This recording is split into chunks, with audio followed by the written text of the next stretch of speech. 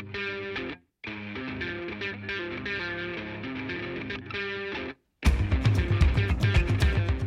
there, this is Story Late Night, the positively shameless black sheep of our Story Night family, where you hear bleep-worthy stories recorded live on our unblushing theme, Ruby Slippers.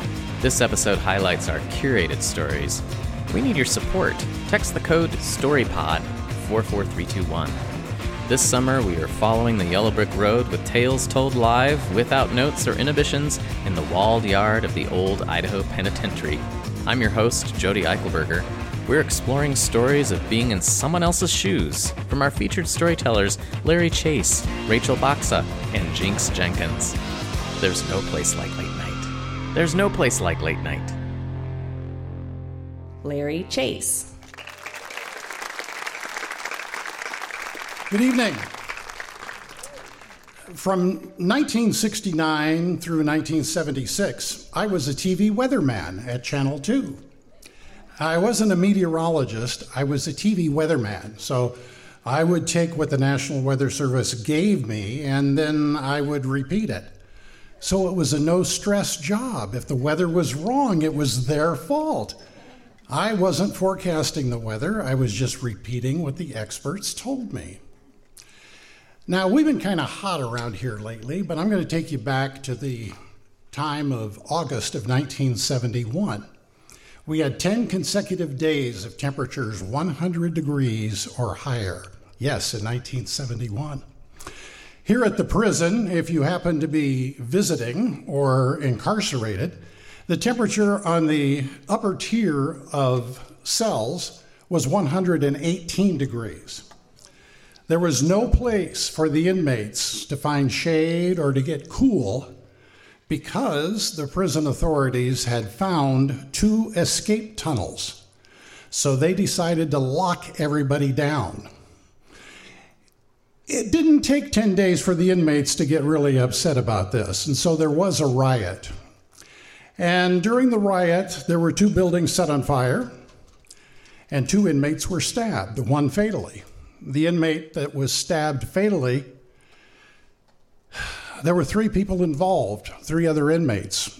One named Danny that did the stabbing, one named Bill that had hit him, and one named Ron that had lured him to the gymnasium. All 3 pled guilty, even though Ron and Bill said they didn't know that Danny was going to stab him to death. So they all got sentenced, but it was various times.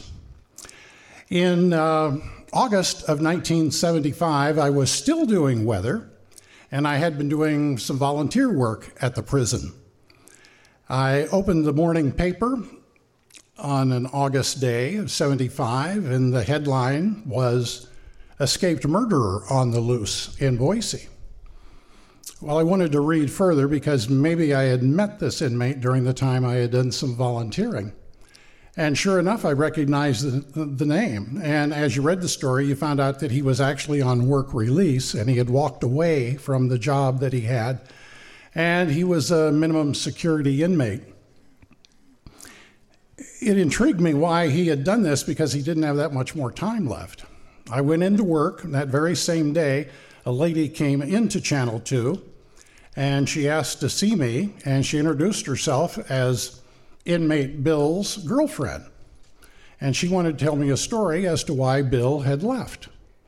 I said, "Sure, but I'm a weatherman. I'll send you over to somebody in the news later on." And she said, "No, she just wanted to tell me the story." And I said, "Okay." So as it turns out, the murder that occurred in 1971 never really ended because inmate Danny had changed his mind that he really didn't want to plead guilty. He was trying to get a new trial. And the previous month, he had gotten a hearing to see if he could get a new trial. Inmate Bill was asked to come and testify to what he had done in 1971 during the original killing. They said they would reduce his sentence, and they also said they would keep Bill and inmate Danny apart because we all know what happens when somebody tells on somebody else in prison. People don't take kindly in the word as snitch or rat, and nobody wants to be one of those. The hearing takes place. Danny does not get his new trial. Bill goes back to prison. Danny goes back to prison. And the authorities come in and say, we told you that once you testified, we're going to reduce your sentence and we're going to keep you two apart and we were going to move Danny to another prison, and we can't do that. You're both going to be in the general population. But we talked to Danny, and he said, it's okay. He's not going to hurt you. And Bill said he'd been to 3 county fairs and 2 circuses, but this one was a new one on him. So he started giving away all his prized possessions, all that you can have in a cell, and he started saying goodbye to all of his best friends. And a week later, he walks away. That's what happened. And I told Bill's girlfriend, I said, that's a great story. I said, I think you ought to tell all the local media. I'm a weatherman. I wear weatherman shoes. But I want you to go ahead and tell as many people as you can. Here's my phone number if you got any questions about how to approach them.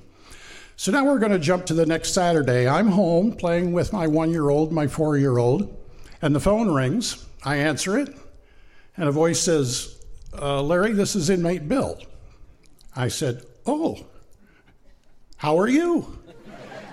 And he said, well, I'm fine. He says, I want to give myself up. I said, I think that's a great idea. The paper is calling you an escaped murderer, and I don't think you've got much of a chance being out here. He said, okay, but there are 3 conditions. I said, well, what are your conditions? And he says, 1, I don't want to be charged with escape.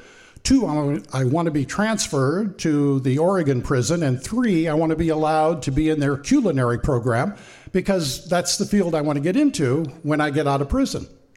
I said, that sounds great. I said, why don't you call a lawyer? He said, I don't want to talk to a damn lawyer.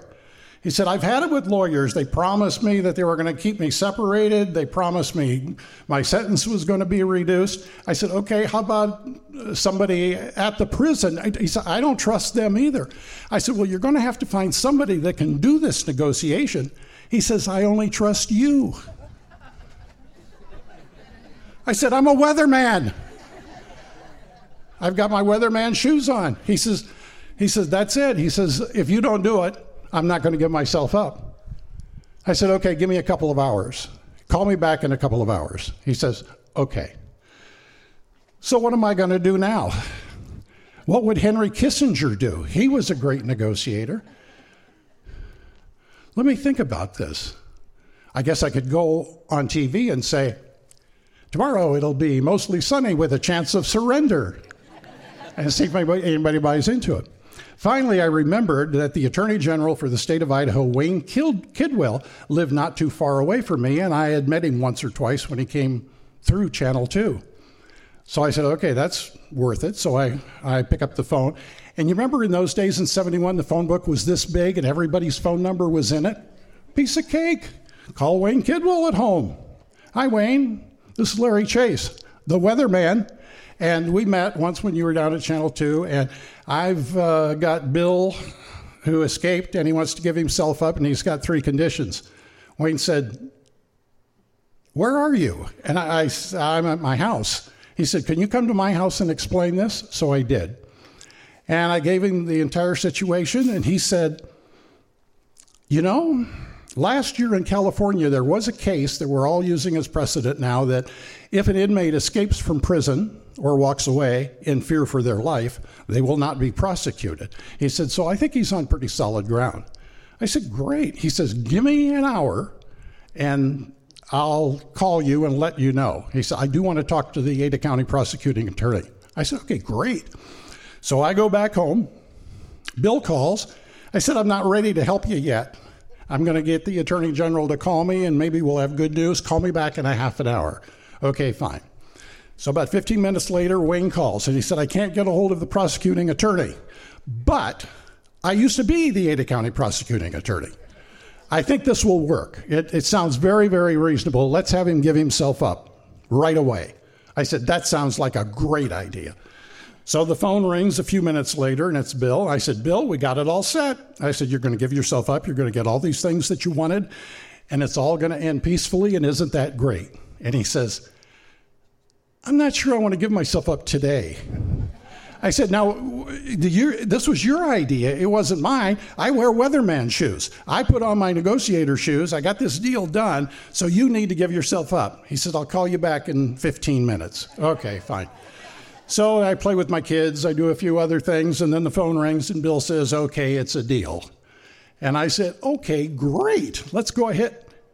Okay, all right, I'll meet you at 6 o'clock at the Ada County Courthouse, right across the street from the Capitol building. That's where the jail was, and we'll meet at 6 o'clock. He says, okay, good. All right, I'm getting these things done.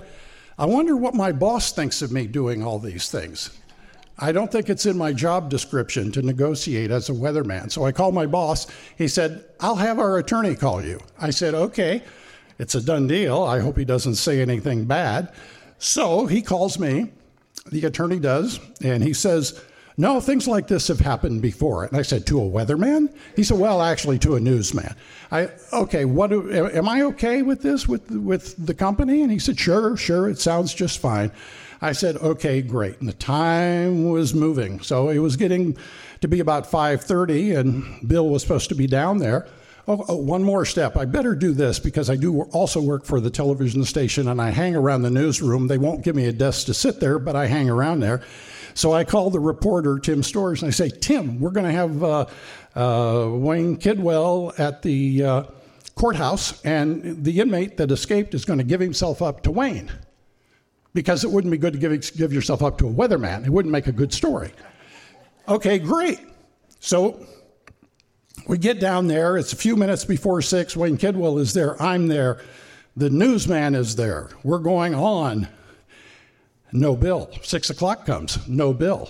I see a car go by. I see the same car go by at a different time. The car actually goes around the block and lets Bill off, I guess because the person that was driving didn't want to be recognized. And sure enough, here comes Bill. And he walks right in. And all the sheriff's deputies, their eyes are about this big. And there it was. Bill got everything he wanted. The attorney general got Bill. And Tim got an exclusive news story. And I got to go back home and put my weatherman shoes on. Thank you.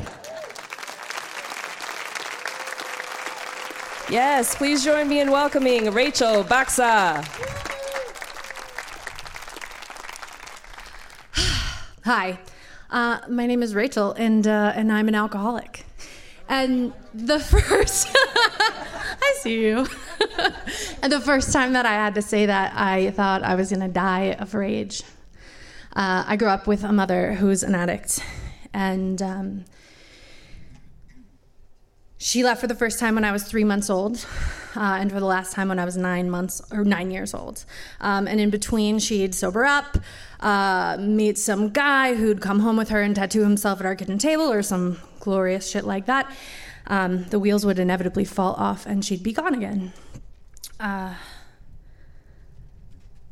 She was a teen mother, and the product of the long and proud backwoods Southern tradition of child abuse. And whatever she was or wasn't, though, I find myself even now wanting to explain her to you, to tell you what a monster she was, and to tell you how wonderful she is, to tell you how much I hated her for a long, long time, and how much I love her, how I love her so much that I can smell her still right now standing here 1,786 miles away. Whatever she was, she brought me into this world furious and noisy and loud and determined to be anything else. Anything but a mom who could leave her children behind, anything but a woman who always needed a man, and anything but my mother's daughter.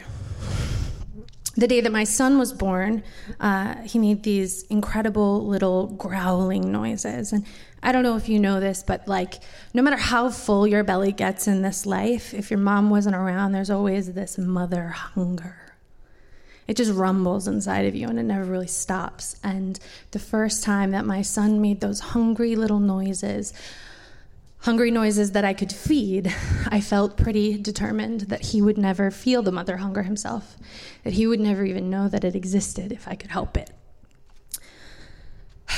So I turned my life upside down. I turned my living room into a Montessori school. I bought miniature everything. I stayed up all night reading all of the parenting forums and learning about gentle parenting and how to talk to children and how to engage with them and trying to breastfeed, which was also a nightmare for me. So kudos to you. And it was all right until it wasn't. Until I was 27 and suddenly found myself the single mom of an 11-month-old and an almost 2-year-old. And I was on my own, and all my little mommy issues just started to bubble to the surface. By the time that I was 30, it was time for me to sober up. Which in and of itself is a beast, but at that point I was fucked financially and career-wise, and so I was about to lose my car. I was in the process of losing my house, and pretty much the only thing I had left was that I had not destroyed these children's lives. And so I made the hardest phone call that I've ever made. I called my terminally right ex-husband, and I asked him if he would take the kids. Just for a little while, just for a minute, like there was an apartment on the horizon. I could see it. Someone was going to let us be their roommate. It was going to be great. Someone was going to loan me a car. I was going to find some money. I was going to start waiting tables, and it was going to be fine. Until the first apartment fell through. And when I found out that the first apartment fell through, I stayed in bed for 3 days. And during that time, I called my mother. And I told her what I had done. And I felt incredibly ashamed. And she said to me, "Don't let the despair get to you." That's what happened to me. Now, I had worked big girl jobs, and I had all of this bright, shiny promise, and I had read Maria Montessori's book, so that was not going to fucking happen to me. Except that it already was. Except that I was couch surfing and waking up at 5 a.m. to drive this van that someone had loaned me to Meridian to pick up my kids and take them to McDonald's for breakfast with like the $7 that I had in my pocket, and then driving them to school so that I could see them, and then going home and sleeping, and then coming back and getting them after school and keeping them for an hour or two, and then taking them back to their dads, and then driving to Boise to wait tables until 2 a.m. And I would do my best. I would wake up on Saturday mornings, and I would walk up to their father's house, their father's door, and I would knock on this perfect little red door with a perfect little wreath, and I would look like something someone stepped in. And I would step inside their warm home, and like his new wife is like one of those Scentsy people. There's always like it always smells really good in there, like she's like baking a pie or something, and I am not that person.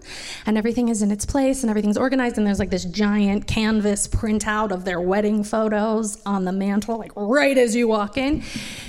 And my children are holding their hands, and I am a failure at this point. And I would keep showing up, and they would show me their new shoes and their new toys and all the things I could not do, because all I could do at that point was get out of bed and show up and drop them off and wait tables and just try to keep showing up. That was all I had. I didn't have a damn other thing. And on Saturday mornings, I would pick them up, and we would go down to the river, and we would pretend that the banks next to the river were an enchanted forest. And we would find mirrored panes of glass, and we would make wishes in them, and they would be wishing mirrors. Or we would find like a little cement wall, and we would pretend that like goblins had left messages for us. And this was what I had at the time. Except that I woke up one Saturday morning, and I didn't want to go. I remember being a kid and waiting on my dad's front porch once for hours, and I would not go inside, and I waited and I waited and I waited for my mama to come, and she didn't come, and then that wasn't the first time, and it wasn't the last time, but for some reason this particular day sticks in my head. And I suddenly understood exactly why she didn't come that day or any of the other days. Right? Because when you show up and your hands are empty, and it feels like maybe the best thing that you can do is shrink back out of their lives and let like the perfect little suburbia of it all scab over the wound that you have left. Like there's so much shame and so much fear there, and you wonder if the best way to be a good mom is to just not be their mom. Is to let someone else do it, someone who can do it right. But that old mother hunger started to bubble up inside of me, And I was suddenly filled with that despair. I didn't want to go. I wanted to run away. I was like looking at flights to Thailand, like I didn't care. I needed to get away. And I understood my mother for the very first time, you know. But I also understood my children. I also knew what it would look like to sit on that porch, that perfect porch of that perfect life, and not have your mother show up. And I don't know if my mother had not given me the gift of that deep, like bone-liquefying mother hunger, I don't know if I would have stayed. I don't know if I would have gotten in the car and gone over there. And so the question is, you know, did everything she did to me get me to the place where I didn't want to show up that day? Or did everything she did to me make me so that I could show up anyway, in spite of the despair, in spite of wanting to melt away? So I kept going to work, and I had these, I would work these lunch shifts where I would bartend, and occasionally my ex would bring the kids in to see me, and they would order lunch, and they would get to say hi, and one day my manager was standing there, and my daughter tromped up to her, and she said, "My mommy is working super hard, so we can all be together again soon." I don't know if there are words to tell you what it feels like to have your child both announce that you aren't with them right now and also to be proud that you are going to get them back. And I couldn't make words come out of my mouth. And so I just looked down at these really crappy black boots that I would wear to wait tables because, and they were speckled with taco sauce, and the soles were falling off because I had no money to buy any other shoes. And I stared at them. And the next day I went to pick up the kids, and we went to the Enchanted Forest, and we took off our shoes, and we were squishing around in the mud. And Georgia picked up those shitty boots covered in taco sauce, and they smelled like death inside. And she put them on, and they came all the way up to her hips. And she said, "See? Just like Mama."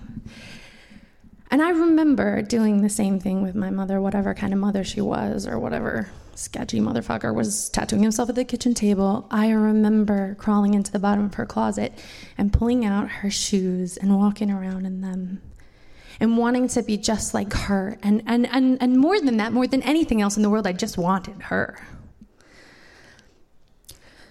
So in May of this year, I celebrated 3 years of sobriety.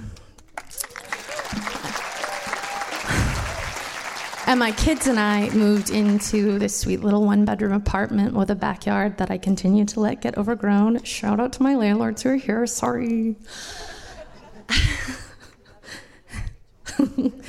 With beautiful little sunflowers in the front yard, and we dance in the kitchen. And my daughter wears my shoes, and my son sings too loud and flails his arms around. And we sing this song, and it's from a musical, and it's really cheesy. And the words are, "You matter to me." Simple and plain and not much to ask from somebody. And my mother and I don't really speak anymore. Because it was impossible for me to be both her daughter and their mother. But I will never forget what she gave me by reminding me not to let this despair win. And I will never forget what she gave me by giving me the mother hunger that keeps me showing up for them every day.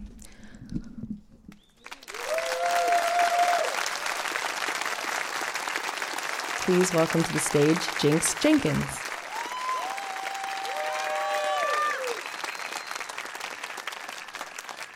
Five years ago, my father was dying. We didn't know it yet, but we knew. He had had dementia for several years, and my mom, who had always kept his time together for him, had passed away a few years earlier. He'd started wandering away from home, and it was getting a little dangerous, and so being the youngest of 3 children, I decided it would be my job to move him from Ohio here to Idaho. I kind of always knew this would be my job. My brother and sister are both adopted, and they would joke with me that I was the only real one. Sometimes they would tease me when we were kids that my parents got to go into a room and pick them out, but they got stuck with me at the hospital. So it kind of seemed natural that maybe I would take on this role. My dad was absolutely thrilled to be moving out west. It was a big deal for him, and he would have done it in a covered wagon if you'd let him. Even with his confusion, he was always one to make you laugh, always one to laugh at a joke, always one to remind you to laugh. And so in those early days when he moved here, we had a great time between visits to his favorite barbecue place and drives to Table Rock and endless stops at Wendy's for Frosties. We had a really good time, and he was excited about this new beginning. But I knew it wasn't a beginning. About a month after my dad moved to Idaho, he was hospitalized. And this time it seemed a little more serious than just a mild confusion. He didn't know where he was or who he was. And it turned out that his kidneys were failing. I got a call in the produce section at Winco from his doctor telling me that it was actually end-stage bone cancer that had moved to his brain that was taking him down. I remember watching the water drip over the lettuces and thinking how cold it must be in that moment. They said that the pain of treatment would be a little too much considering his other issues. And I said I understood, and I hung up. I went back to the hospital right after that conversation, and my dad was as alert as ever and excited to see me. We didn't talk about the phone call at first, but I drilled him on the questions that the nurses had trained me with. I asked him his name, he knew that. I asked him the year, 1986. Not quite. He tried again, 2015, we were getting closer. And then the final question, do you know who the president is? Oh, fuck. My dad had always followed politics very closely and had always been interested in what was going on in the news. And now I had to tell this man, who for all intents and purposes had no clue, that Donald Trump was the president.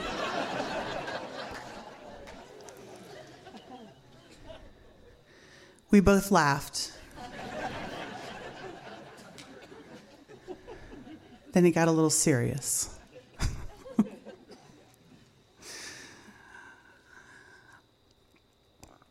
Eventually, we were able to tell my dad what was going on with his body and his brain, and he understood.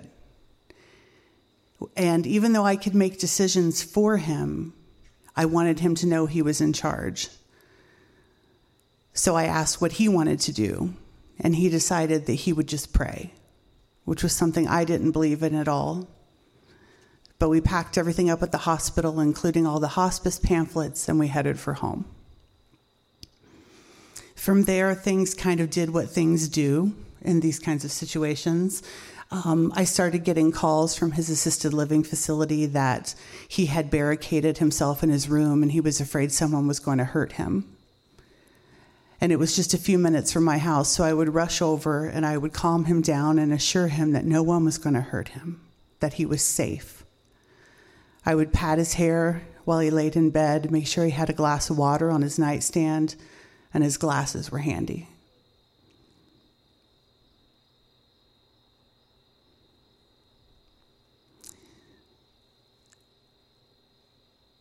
Even when my dad lost the ability to speak because of the way his brain was affected, he would still communicate with me in ways I understood. Once when the staff at the home shaved him into a mustache, a style he would have never worn, he greeted me with a little hoity-toity twist of his mustache.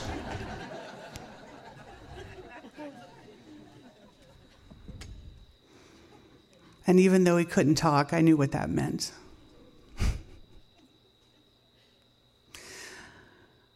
I had a 2-year-old at home, and the comparisons between the time that I spent with these two loves of my life was not lost on me. I spent a lot of time teaching, a lot of time explaining. I thought about my dad like a TV with an old antenna where the picture would come in clearly some days and then completely snowy the next.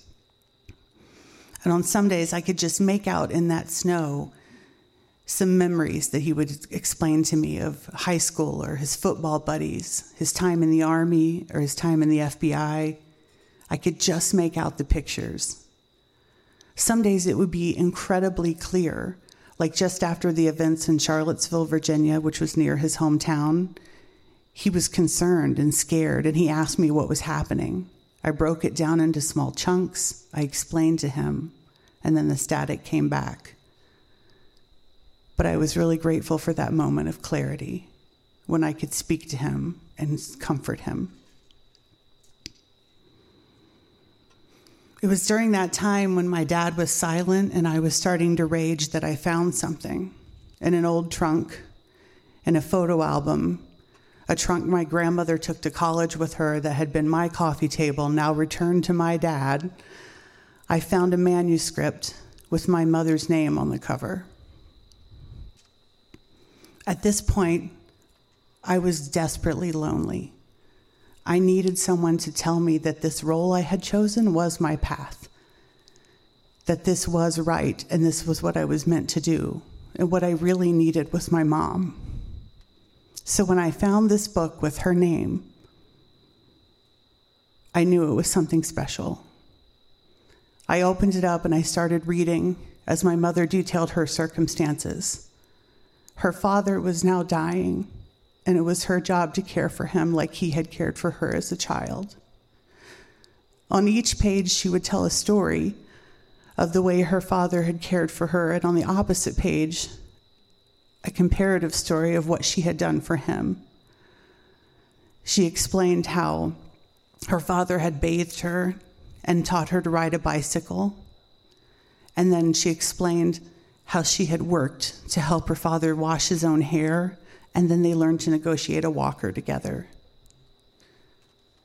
She explained that he fed her and ironed her dresses after her own mother had died, and she kept him clean and fed him when he could no longer feed himself. I had watched her do this for her dad, and I knew I could do it for mine. But now it was like my mother left me a manual, not just of how to be a perfect caretaker and how to walk in her shoes, but how to walk in my father's shoes as his child and now parent. I learned that all of the desperation that we find ourselves in and all the situations that we're not sure how to get out of, all those paths have been walked before.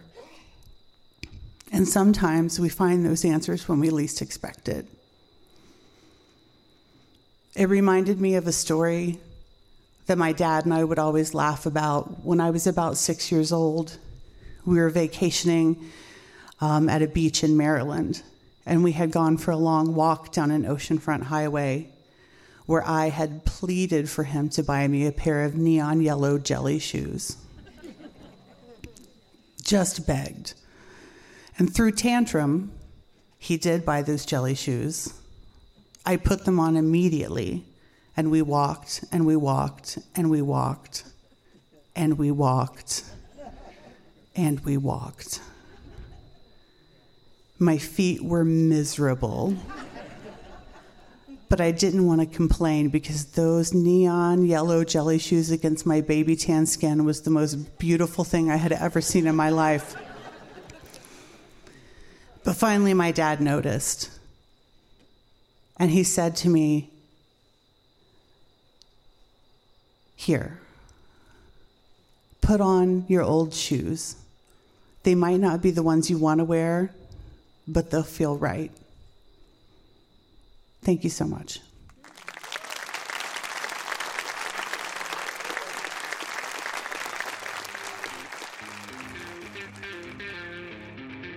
Thank you for listening. Story Story Night is funded in part by the Idaho Commission on the Arts and the National Endowment for the Arts. Thank you to our media sponsor, Radio Boise. Our theme song was composed by Ned Evett. Podcast production is by Stephen Baldessari. Please rate and review this podcast to help other story lovers find us. Thanks to guest host Beth Norton and musical guest Randy Anderson. Support this podcast by texting StoryPod to 44321. Find out how to participate in our live show at www.storystorynight.org or visit us on Facebook.